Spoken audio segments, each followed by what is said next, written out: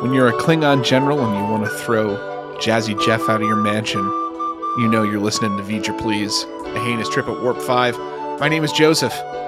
You gotta make a decision. You're either an Affliction guy or an Ed Hardy guy. Your co-host, Peter.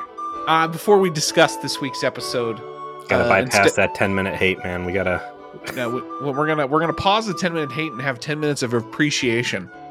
That's a good way to put it. Because, unfortunately, here, contemporaneous to the recording of this episode in late January 2024, we have the unfortunate news that Gary Graham, actor known to us primarily as Soval here on Enterprise, someone we have appreciated his presence on screen, has passed away, and at the unfortunately early age of, I think, of 72. It's strange to say that 72 is young these days, but it is. Especially with that California clean eating. Yeah, and, Gary Graham has been active in Trek fan circles for many, many, many, many years. He was an actor who did Trek fan films. He was on the convention circuit. He did podcasts. He's been out there, and... He was almost Riker. Almost Riker, yeah. He was somebody who was in the Trek orbit before he landed his semi-regular role on Enterprise. Obviously, we saw him in Voyager. That would be such a good podcast name, Almost Riker. Or a good punk rock game. Oh, no. Jazz band name. Oh. Yeah. Oh. I like that. Gary Graham, have we ever said a single bad thing about Gary Graham? No. You know why? It's because the dude was quality. The first time I met Gary Graham in Star Trek was Cold Fire. Yes.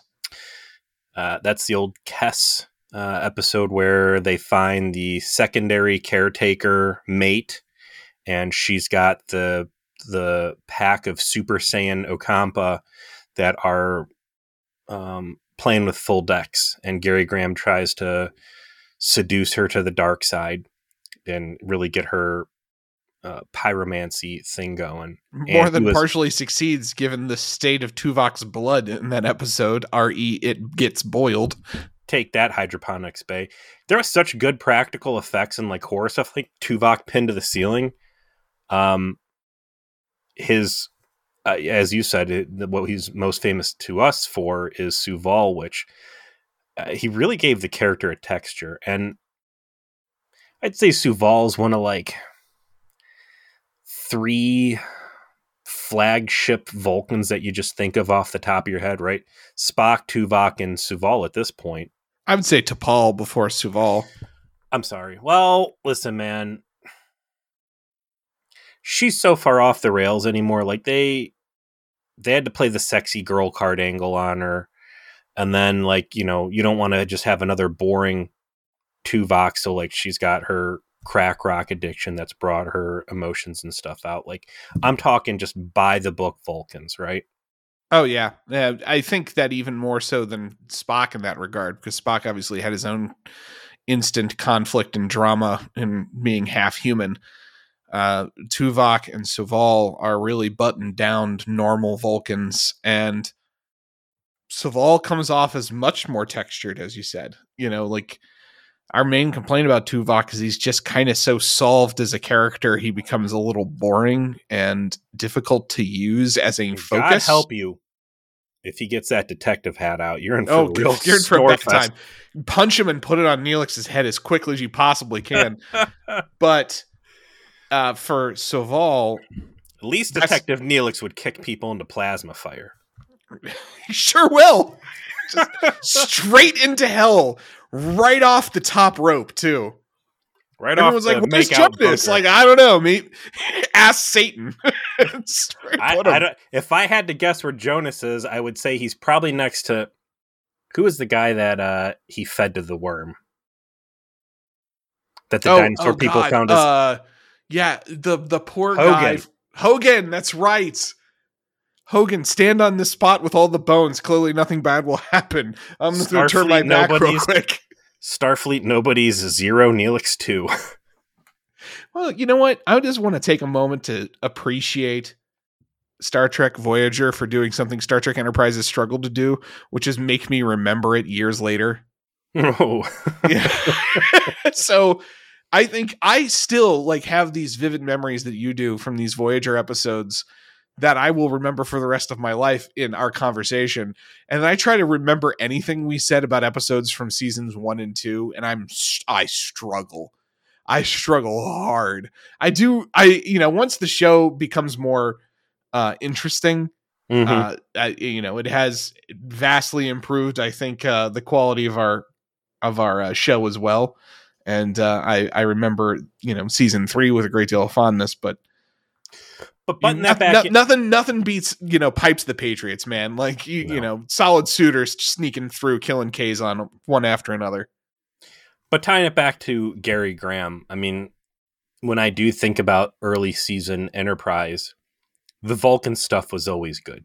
Oh yeah. And he was always in the Vulcan stuff. And to And see we said this that, guy, like, some only episodes that are salvageable were basically what the Andorian Vulcan drama, and he was a big part of that. right. And for him to have taken us on this journey with Suval, where it's just this insufferable fuck to like, this dude's pretty cool, like former spy, assassin, security guy, to like, hey, I've been humanity's bro the whole time, but I knew I was working for shitbags and I had to lie to everybody. And you telling me that I didn't seem at all nice to you and that I really surprised you, like, that's a genuine compliment to Spy. Thank you, Trip. Yeah, I appreciate that I never gave away that I liked you. Excellent. Mm-hmm. Well, I always liked you, Gary Graham, and safe journeys. I think the world was better for you gracing the silver screen. So lots of Star Trek people dying. Yeah, I mean, we're running out of people to maybe rope into a podcast. We're gonna have to we're to get on it. Have to sit down before we start DS9 and have a real conversation about, do we want to try and get anybody on this podcast? And if so, we got to start making plans now before everyone is dead. How old is Ron Moore? How much more time does he have? That guy will talk. What is Cisco's son up to these days? All right, Sherrock Lofton is his name. I don't think he's doing too much. But you know what is doing a lot? Fucking Enterprise episodes lately. What's the name of this fucking banger? This is going to be Season 4, Episode 15, Affliction. This was premiering on February 18th, 2005. This is this Helipe by Mike Sussman, story by Manny Cotto, directed by Michael Grossman. We are just continuing to pour on layers of interesting continuity and drama and intrigue, and this is just so much in this episode. And I find it endlessly amusing that the reason this episode exists is because of 1960s makeup. Yeah. Or specifically, what, 1980, when TNG premiere, 87 or 85? 87. It exists specifically because 1987 makeup. And the decision that we're not going to make, what, as Voltaire put it, right? To not be Puerto Ricans with gold lame, instead be heavy metal rockers from the dead with lobsters on their head. Yes. So this episode exists as a consequence partially of a DS9 episode, but mostly of the ongoing apparent mismatch between the way that Klingons looked in the original series, which is to say, kind of just had some dusky makeup put on and with some garish outfits and are very stern, to becoming, space samurai. And I don't think you necessarily had to explain that. Like, I don't think that anyone was expecting Enterprise to be like, boy, this is a real burning question we need this prequel series to fucking confront, right? Like, forget all of this rich understanding of how the Federation was born. Fuck that. I want to know why the Klingons went from smooth foreheads to rocky foreheads. Fucking explain this to me. But yet, they find such a really interesting plot to use to tell that story that's like, yeah, fuck it, let's go. Dare I say amazing.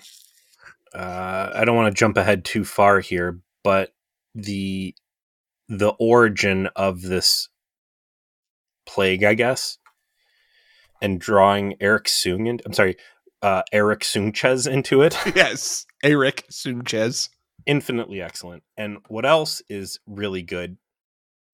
And it's very surprising for me to say anything good in the way of CGI and Enterprise in the same breath.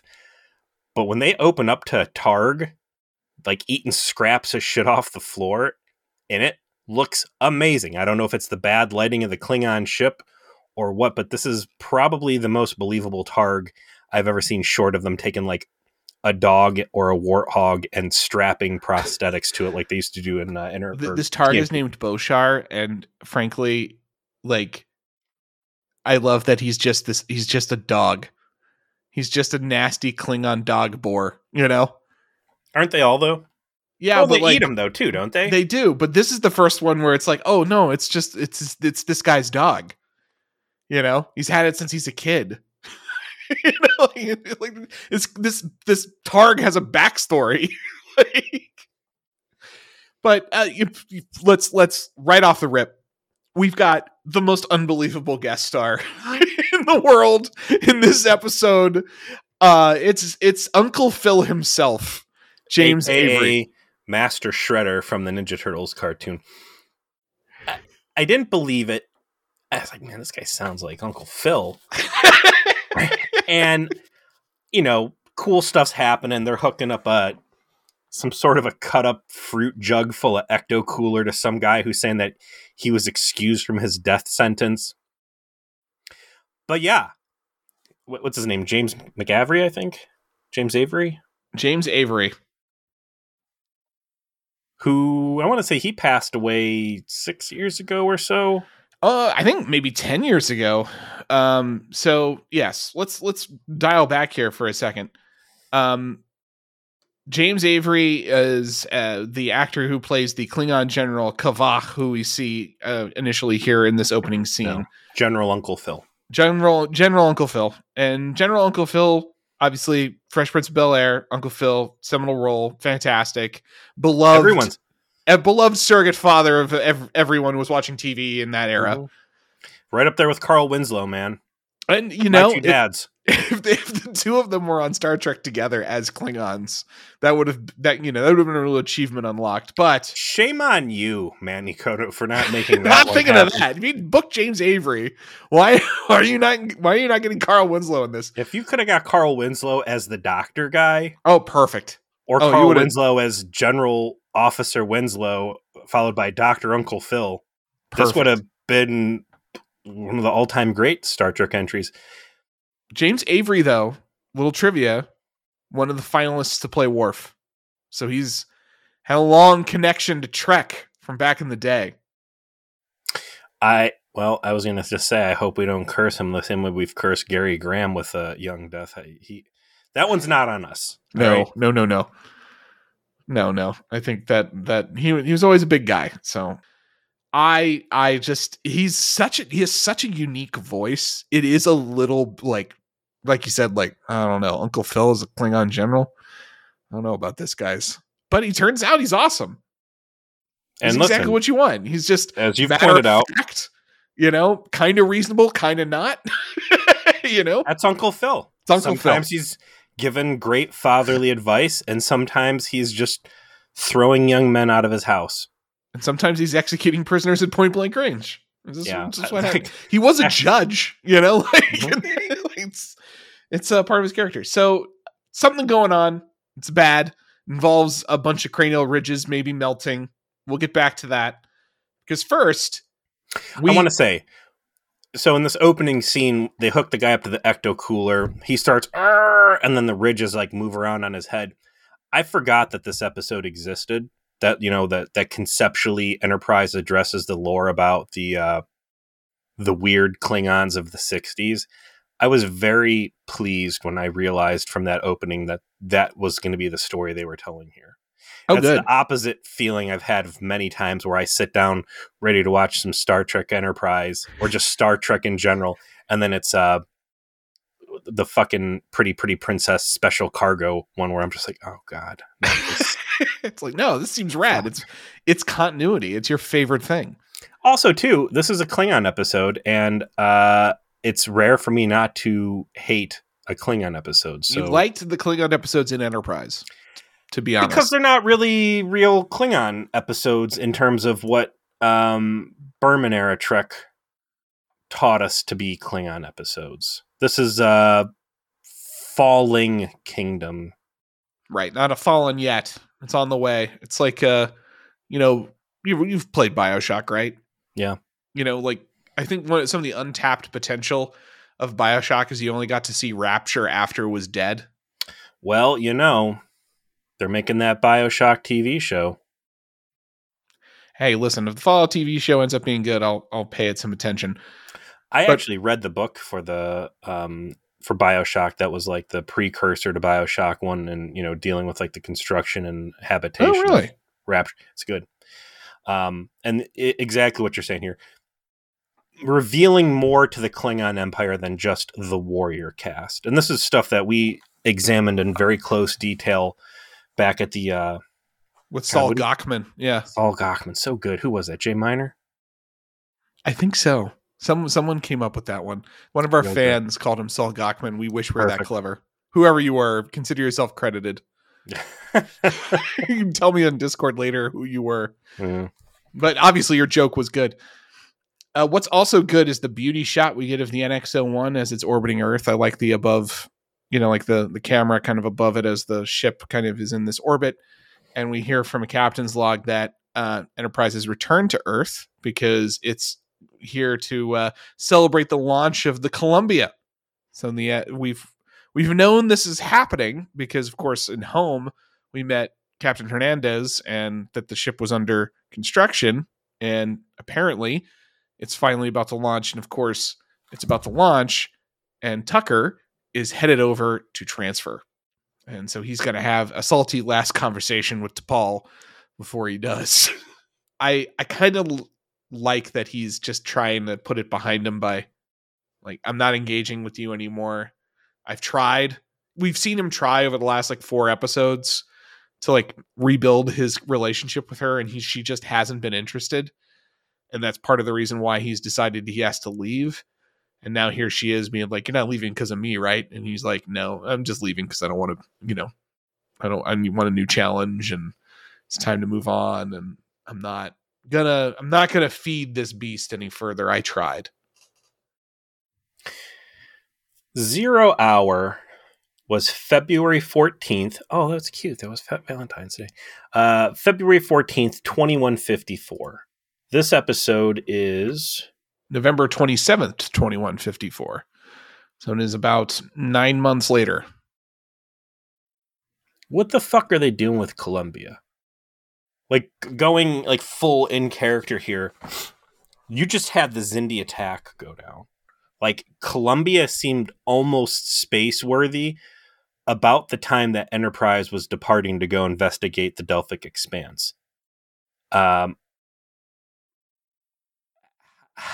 has Starfleet allowed this fucking thing to flounder in space dock for as long as it has? Again, the answer to everything is just it's a TV show, and this is where they mention that 6 months behind in dialogue. It's not that they're trying to ignore the fact that the ship is behind. It's that, the shit's complicated. But that's you already got Enterprise, though. You've got a working vessel that's the same design, basically. Hey, we landed on the moon in Apollo 11, and then we fucked it up in Apollo 13. You can do something successful. You can even do something successful twice, but it doesn't mean you're just going to keep doing it over and over and over again successfully. And the idea of Tucker is I'm going to go over there and I'm going to whip it into shape and I'm going to get that ship launched because it's fucking these engines not being ready is unexcusable. Okay. Shame on Forrest or Gardner or whoever for not having basically at this point made Enterprise just return and move the entire engineering team over to get this thing up and running. Based on what I saw in this episode, though, I'm going to go and venture a guess. The problem with Columbia is directly tied to the fact that you have light up mufflers. What's the difference between the NX-01 and the NX-02? Apparently a bunch of unnecessary columns with LED lights on them. Yeah. And a single piece of scaffolding with a monitor on it between the captain and the helm. Yeah, just right in the way. right in the way. If you just want to, like, so you have to maneuver around it. Archer sent a report in to Starfleet shipbuilding and said, all right, here's my input. One, please stop putting explosives in the consoles. I'm losing good people to needless explosions. Two, if we could put something that you could theoretically easily bang your head into while sitting in the captain's chair every time we slam on the space brakes, I think that would make everything a lot better on the ship. Well, maybe that was a compromise, right? If we're going to take the IEDs out, we have to have concussion hazards. You know, it's one or the other. Well, listen, no one's coming from having their face blown off by a console explosion. Archer 1, Starfleet Engineering Corps 0. Back on in San Francisco, which we have an establishing shot of, and when I say an establishing shot of San Francisco, I mean literally just San Francisco as it is today. Nothing sci-fi about it. It's literally just go out to the Oakland side of the bay and just shoot some B-roll. I didn't see any space hobos pooping all over the place. Okay, true. Must be the future. But Phlox and Hoshi are finally going to Madame Chang's, a place they've talked about in the past, a Chinese restaurant with apparently an excellent egg drop soup. They are leaving, and they are noting it was busy. They're having chit-chat. These two have been friends for the entire run of the show, so, you know, love when they put them together just to kind of, like, hang out with each other. And they go down a dark alley, and they don't run into any space hobos, but they do run into some thugs with guns, and they want Phlox.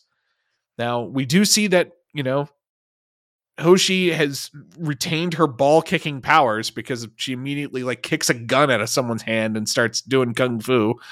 Do you think Phlox flinched when he saw her start kicking? Absolutely. Do you think he's like PTSD'd? That's why he couldn't wrestle the gun away. He just saw that foot come way too close to him. You know? For real, though, when exactly did Hoshi become a ninja? And the moment she was Asian, as far as, like, early 2000s TV logic is concerned. That's just the way it is. I'm trying to think of a single time. I think there was like one time prior to this, she showed a capacity for, like, you know, competent hand to hand. But what she breaks out here is just ridiculous. And I would say antithetical to the picture of Hoshi that has been painted thus far. She did mention that she had a black belt in Aikido when she was talking about breaking the dude's hand or whatever in a observer effect. So I'll grant that, like, they did establish she has these skills through dialogue. Yes, after 3 seasons of being a floundering bookworm, she suddenly remembers. She has a Tom Paris moment where she decides to let everybody know that she is one of the world's authorities on Fort Knox or underwater exploration, or in this case, was it Hapkido? Aikido. Unfortunately, Hoshi's generic Asian mastery of martial arts is insufficient to stop the kidnapping attempt. She gets concussed. Whoever these dudes are, they stun Phlox and make off with them. And they cut right back to the same scene with, you know, Starfleet CSI on this, you know, canvassing the area. And we've got the cop who's annoyed by all of these guys who showed up and were basically ordering her around and is kind of a bitch to him. Yeah, but listen, lady. But yeah, like, I'd be a bitch to him too. I'm kind of on her side. Yeah, you could be on her side, but also these are like the 5 people who stopped the world from exploding, and also all of space being filled with space goo. So I'm going to say true. They seem pretty underappreciative of Phlox, like the doctor. Like, yeah, you know, the person who was the physician on the ship that saved your life, that guy. Yeah. I need more starstruck. I need more awe. Oh, yes, sir. Of course, sir. Whatever you need, we'll find him. Oh, yeah. My gosh, you're Lieutenant Reed? I've read so many Hollow newspapers about how you've invented a new way to hold a gun like a sissy. It's all the rage. And also, anti-cum force fields. Truly a technology we needed. Yes. So, the end result here is someone beamed away which is important because it narrows the suspect fields. Because it's that goddamn Dr. Eli, whatever, Elias, right? What was Dr. You were going to say Eli Vance? What was his real name? It was Elias something, wasn't it? He's taking revenge for Phlox not saving his son, the transporter demon. The next breadcrumb trail that they follow after they're done with the cop is they're going to look into the satellites. That's right. They're going to look at the satellites to see who might have beamed someone away. So that's what Reed's going to go investigate. Did he call it a Starfleet satellites, or is this like some unnamed Earth agency at this point? Starfleet. Yeah, the Starfleet security. Starfleet runs all of this space stuff. There's no outside agency, so. Have the Mako? No, Mako is not disbanded yet.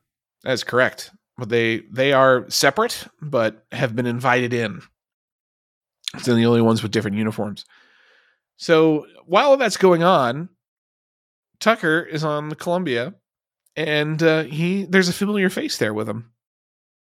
It's your friend and mine, Seth MacFarlane himself, Ensign Rivers, who apparently transferred after the Xindi thing, only to be stuck with Trip anyway. Yes, Ensign Ed Mercer, I believe, is that character's name. Apparently his canonical name, according to the Decipher TCG, which you and I both consider a quality source, is Stuart Rivers. It's Ed Mercer. Okay. He would go on to great things. So he got chewed out for not fitting down a pipe properly. And was the result of that the plasma fire shooting out on the hull? Yes. I mean, that's a good reason to move off the ship. That's a hard one to live down. But also, you mean, you're a fucking war hero. You're part of the ship that saved the Earth, right? Right. And, if you're kind of a B team player on Enterprise, you could be an A team player on Columbia, right? And still not good enough because Trip gets over there and says everything we just said, which is it's a fucking joke that this thing isn't running yet. And we are supposed to be leaving dock on Thursday, and it's like Sunday, and this place is a fucking mess. So we're going to start running long shifts, and we're going to burn the candle at both ends, and fuck around time is over. I want to know who he's replacing. Yeah, they don't really talk about there being a different chief engineer, just that he came on kind of... Well, that's a problem. That's why Columbia can't get out of space. They never put a chief engineer in. It's just a bunch of middle managers, and nobody's made the schedule yet. I prefer to think that it's somebody who did get fired, right? Like some guy who was just drunk every day, came to work, and he just couldn't get the engines working. It's the grandparent of Chief Engineer Argyle or any of the other revolving door of clowns that was on Enterprise, Next Gen Season 1. What was it? What was the Japanese guy in Season 1? Because he actually showed up a couple times. I don't know. I'm not even motivated to. That's Greatest Generations bit. I'm not touching that. So I will say that it's funny that Rivers, aka Seth MacFarlane, is not just show up in this scene. Like, he had the one scene cameo in Season 3. He's in 3 different scenes in this episode. He put in some work on this one. Yeah, he had proven himself with that Xindi crisis stuff, and was like, hey, even in 2005, I'm surprised Seth MacFarlane's I just want to be in as many scenes as you'll put me. I just love Star Trek so much. Just give me lines. I'll say whatever lines. It's fine. I'll work for scale. It's fine. I'll get chewed out as bad as you want. That scene wraps with Captain Hernandez swinging by, seeing Trip in there and going, hey, it's customary to swing by and say, I'm reporting for duty before you start doing stuff. And he's basically like, listen, we need to get this fucking ship going. Do you want your ship fucking fixed or not? Yeah. Do you want to go? Would you like me to make it go, as the Pack-Leds say? I do. I do like that Hernandez is very she's kind of by the book. We'll do lunch. We can swap stories about your old CO. We've both swapped things with him. Dick is that, I found while we were climbing rocks and being chased by bears or whatever. Also, you're out of uniform because, and I thought it's cool. It's easy to forget about the Enterprise mission patch, but this TOS tradition that every ship has its own individual patch on it. And he needs to go get the Columbia mission patch because that's where he's going to be, I'm sure, for the rest of the series. Oh yeah, definitely. 100%. Yeah, that's absolutely what's going to happen. Yeah, absolutely. What also, just the next scene might be my favorite moment. I figured you appreciated it too. Archer's in his ready room. He's pacing. T'Pol comes in and they start chatting about how Hoshi heard some non-human language right before she was passed into unconsciousness, but she can't remember really what it was because she'd been hit in the head. And Archer says, "You're going to have to do a mind meld." And she's like, "Absolutely not. I'm not well trained enough to initiate a mind meld. Are you crazy?" And he's like, No. It's all good. I had Vulcan Jesus in my head for 4 days. I'll talk you through it." Like, yes. I love it. I love that matters, Hold on, T'Pol. Let me go ahead and human mansplain to you how to do this. Yeah, this thing. Secret racial gift you have, I happen to be a master of. So, well, I'll show you what's up. That would be like, the whitest man in the universe visiting the most, loving and caring Black grandmother and saying, "I'm going to show you how to make collard greens." Like it's like, no, you're not. Like, fuck you. I like the line in there where T'Pol's like, "Well, mind melds are dangerous." And Archer's basically like, "Yeah, but that's really what Hoshi's for. Hoshi is the person that we are perpetually placing in harm's way, specifically in regards to telepathic / psychic death threats." Like, she got captured. We left her on the planet with Count Celestula. She got captured by the Zindian sectoids and tortured. She got brain bugs. This thing, Space Ghosts got her. That's, speaking of bicycle kicking Phlox in the balls. She got trapped in transporter hell for a while. Yeah, that's a good psychic torture. Didn't she? No, I get that was the Space Ghost episode. Yeah, this is why she is here. She is the B'Elanna Torres. She's we don't have AI around to assault her. Her deal is psychic threats.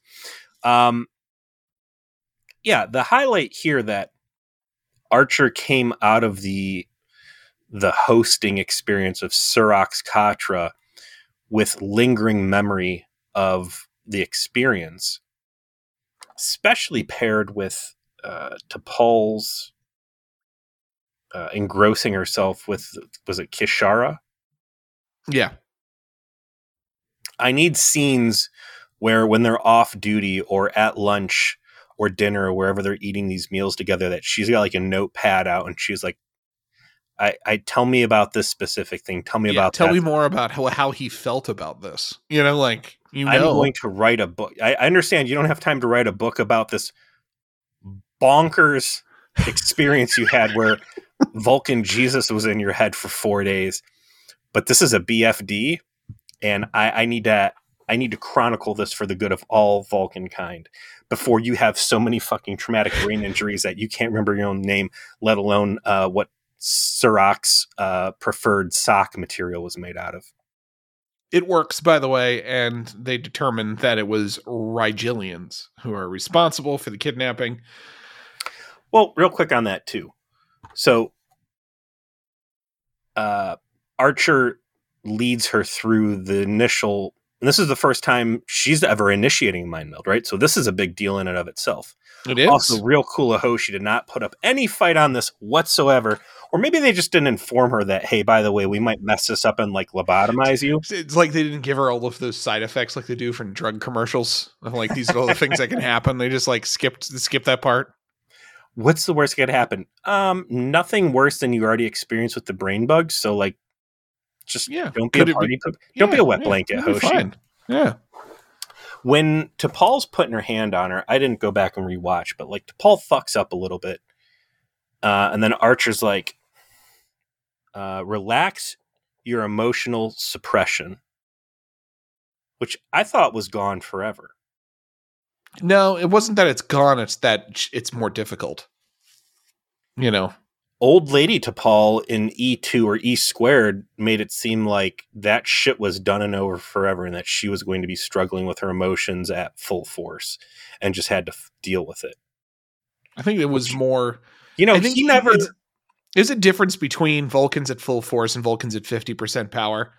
And T'Pol strikes me as someone who, would be extremely emotional for a Vulcan, but still restrained compared to a human. Did she ever disclose to Archer that she had taken Trillium D? No. I don't think he has any reason to believe that she is out of order. So on my mind, I'm going to believe that Archer still thinks she's a normal Vulcan because he's stupid. It's never dawned on him all the crying and shit she does. And he's just like, hey, relax this emotional suppression, and whatever little bit she might still have, she relaxes. Anyways, she fucked up the mind meld at first, and then she refines it, and then they show the mind meld on Hoshi. Hoshi's got a big bruise on her face.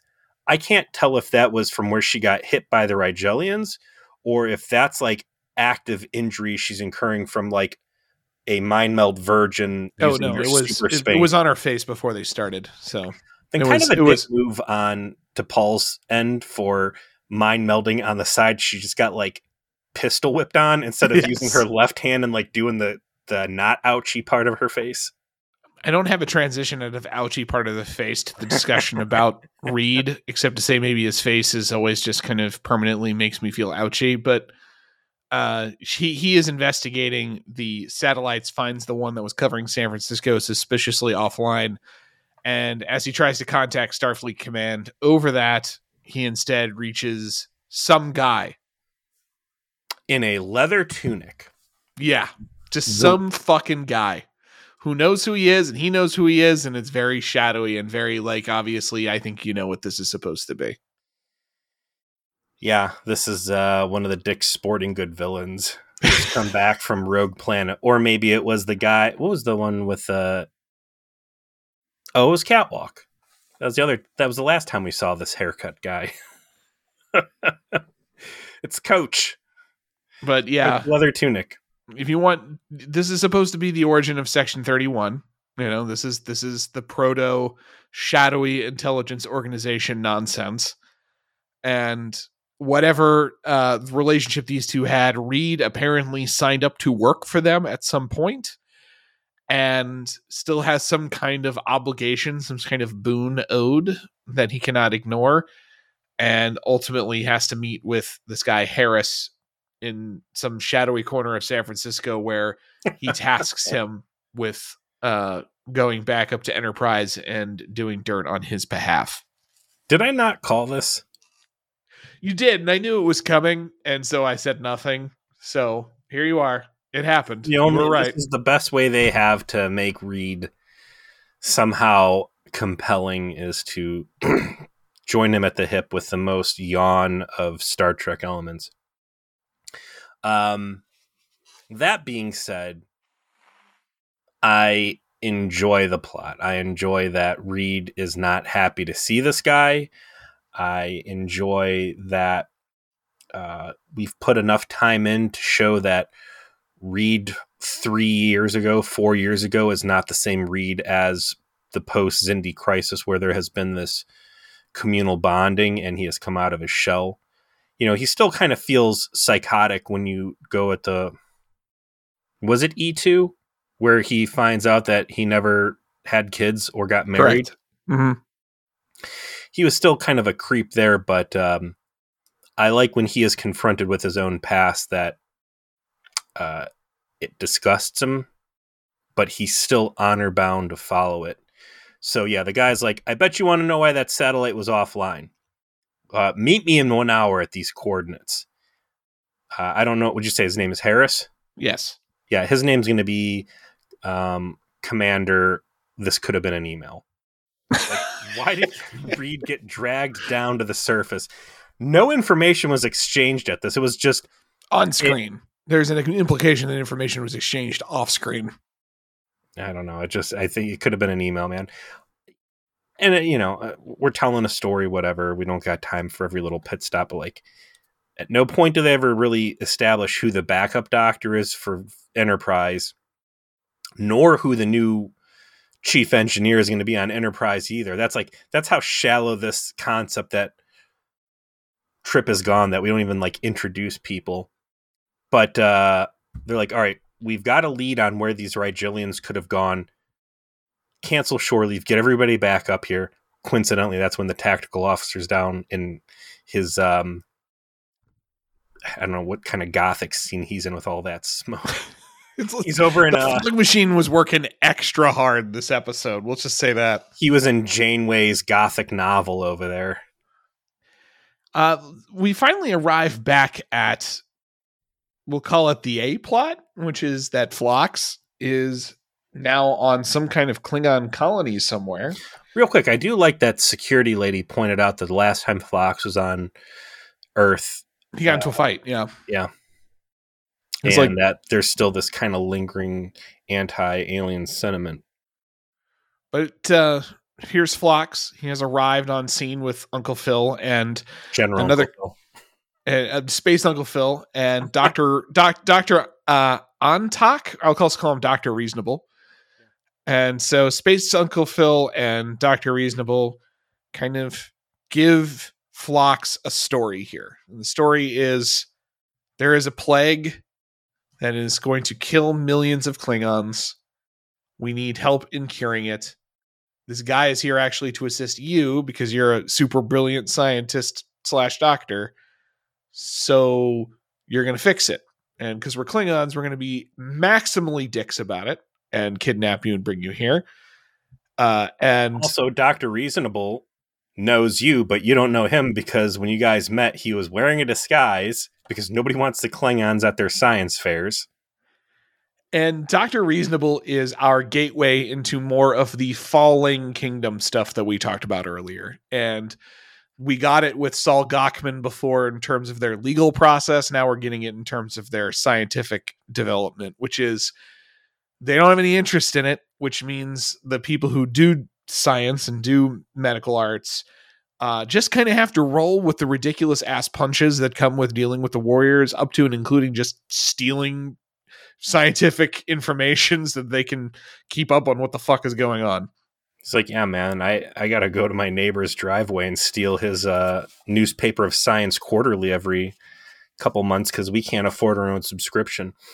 When they lay it all out on the line and say, hey, we've brought you here because, as you've said, there's this bad thing and a bunch of people are going to die. And, we believe you to be the best chance in curing it. And then Phlox looks at him, he's like, let me get this right. There's literally millions of innocent people that are going to die because of some sort of space flu. Right. If I don't use my knowledge of science to not only devise a cure, but also administer. We've made a pledge. We've made a pledge to let it go. And he says, no. I clearly you don't know who I am. This motherfucker doesn't know who I am. I'm Phlox. I really liked Phlox in this episode. It's kind of why I don't even really want to bring up Dear Doctor. It feels like a million years ago now.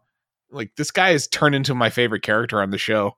His indignation at all of this, the incredulous situation that, like, and it's preposterous, right? Like, you have millions of people infected with this, and you're so stubborn and prideful that you just can't go and say, hey, help us, which we'll find out. There's good fucking reasons why they're not advertising a need for help on this, right? This is all absolutely completely justified in a larger picture here. But yeah, Phlox's indignation throughout is consistent and completely accurate. That he portrays, like, with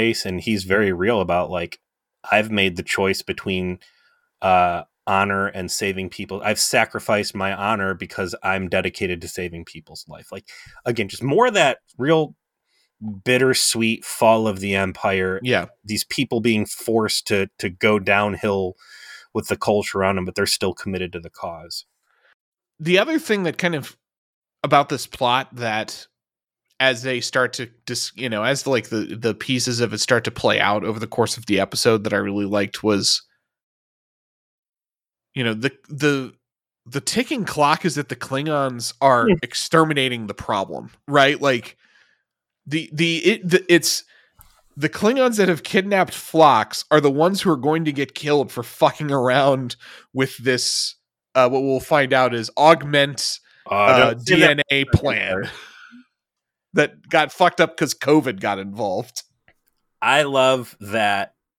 Like, my favorite line of this episode is they're like, listen, we need to get this thing fixed because this colony is going to get wiped out. And so are we. And like, Like, Phlox we're gonna shits die. pants like, I can't cure this thing by Thursday. It's going to take me 2 months. It's Monday. I can't do this in 4 fucking days. What is wrong with you people? You've kidnapped me to die. I just like the idea that, you know, there's this, we're going to save millions of lives, we're going to do this, and they keep making you think through entire episodes because it's going to be this awful contagion that's killing people, and it's like, no, the people who are going to do the killing are our countrymen who are going to exterminate us for having a disease. So could you get on it, please? Because you're going to be included in that. Yeah, they come from the Protoss school of blight control. So let's wrap up the second act before we move on. So I think we've decided we're going to split this into 2, like we did with some of the Augments episodes. Hey, how about that? Because there's just a ton of content that we want to continue to talk about. But before we exit from this first half of the episode, they bring in a subject that Phlox expected to receive a dead subject to be able to autopsy to understand more about the disease. And he's alive. And Dr. Reasonable is coming over with a hypo spray to euthanize him. And Phlox, this is just the way the blocking in the scene works, and the timing is so excellent. Phlox is talking to him, telling him, no, that's unacceptable. We're not going to murder someone. And his back is turned to Space Uncle Phil. And then Space Uncle Phil is like observing this argument, and he clearly becomes annoyed. Phlox is like making good headway with Dr. Reasonable, and Dr. Reasonable's like, you're right, there might be a better way. And then General Uncle Phil's like, zap! Just pulls his gun out, blasts the dude in the chest, and just says, proceed. He doesn't even bother explaining, like, listen, it doesn't matter if I just shot this guy now or we wait 5 days to Thursday when we get nuked from orbit, because that's the only way to be sure. Like, we are all going to die on this fucking rock unless you cure us. That is a very special episode of Fresh Prince of Bel-Air I'm trying to tell here. All right. Is this the equivalent of Jazzy Jeff getting thrown out of the building? Is this guy just getting popped I gotta in the chest? see what happens in well, this is a Jazzy Jeff. This is not the Jazzy Jeff moment. We'll see if the pinnacle Jazzy Jeff moment will be happening next week. Gosh, so I don't even get to watch the follow-up to this. Yeah, I know. I'm sorry, man. I hate to deprive you of that. They do my wife's gonna be heartbroken. They find the wrecked Rigelian ship not long after the warp trail ends. So they suspect there could have been violence, and sure enough, they roll up and it's blown up. Everyone's dead. There are no Denoblian bodies. It's all Rigelian bodies.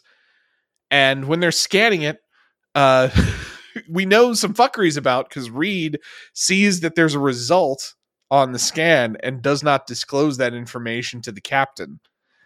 And the first half of the episode wraps up with him having a secret squirrel conversation with Harris, where he's like, I lied, told him it was Orion's, or that's what Harris suggests that Reed should say. Just say it was Orion's. And he's like, I do not like this. I do not like lying to my captain. I'm being compromised. This is nonsense. Why am I having to lie about this crap? And this Harris guy is not sympathetic. He's like, just get used to doing dirt. You're a spy. That's what spies do, is they lie. And that conversation is cut short by battle stations and red alert Klaxians, because they are under attack. And so that's what we'll pick up. There's just so much content in this episode. I feel like we would talk about it for 3 hours. Like, we haven't even gotten into the actual augmented Klingons themselves. We haven't actually got into all the rest of the drama with the Klingons and what they've decided to do and why. I just love it. I love it when the show's this good. It's good because they're taking staple Trek topics and exploring them.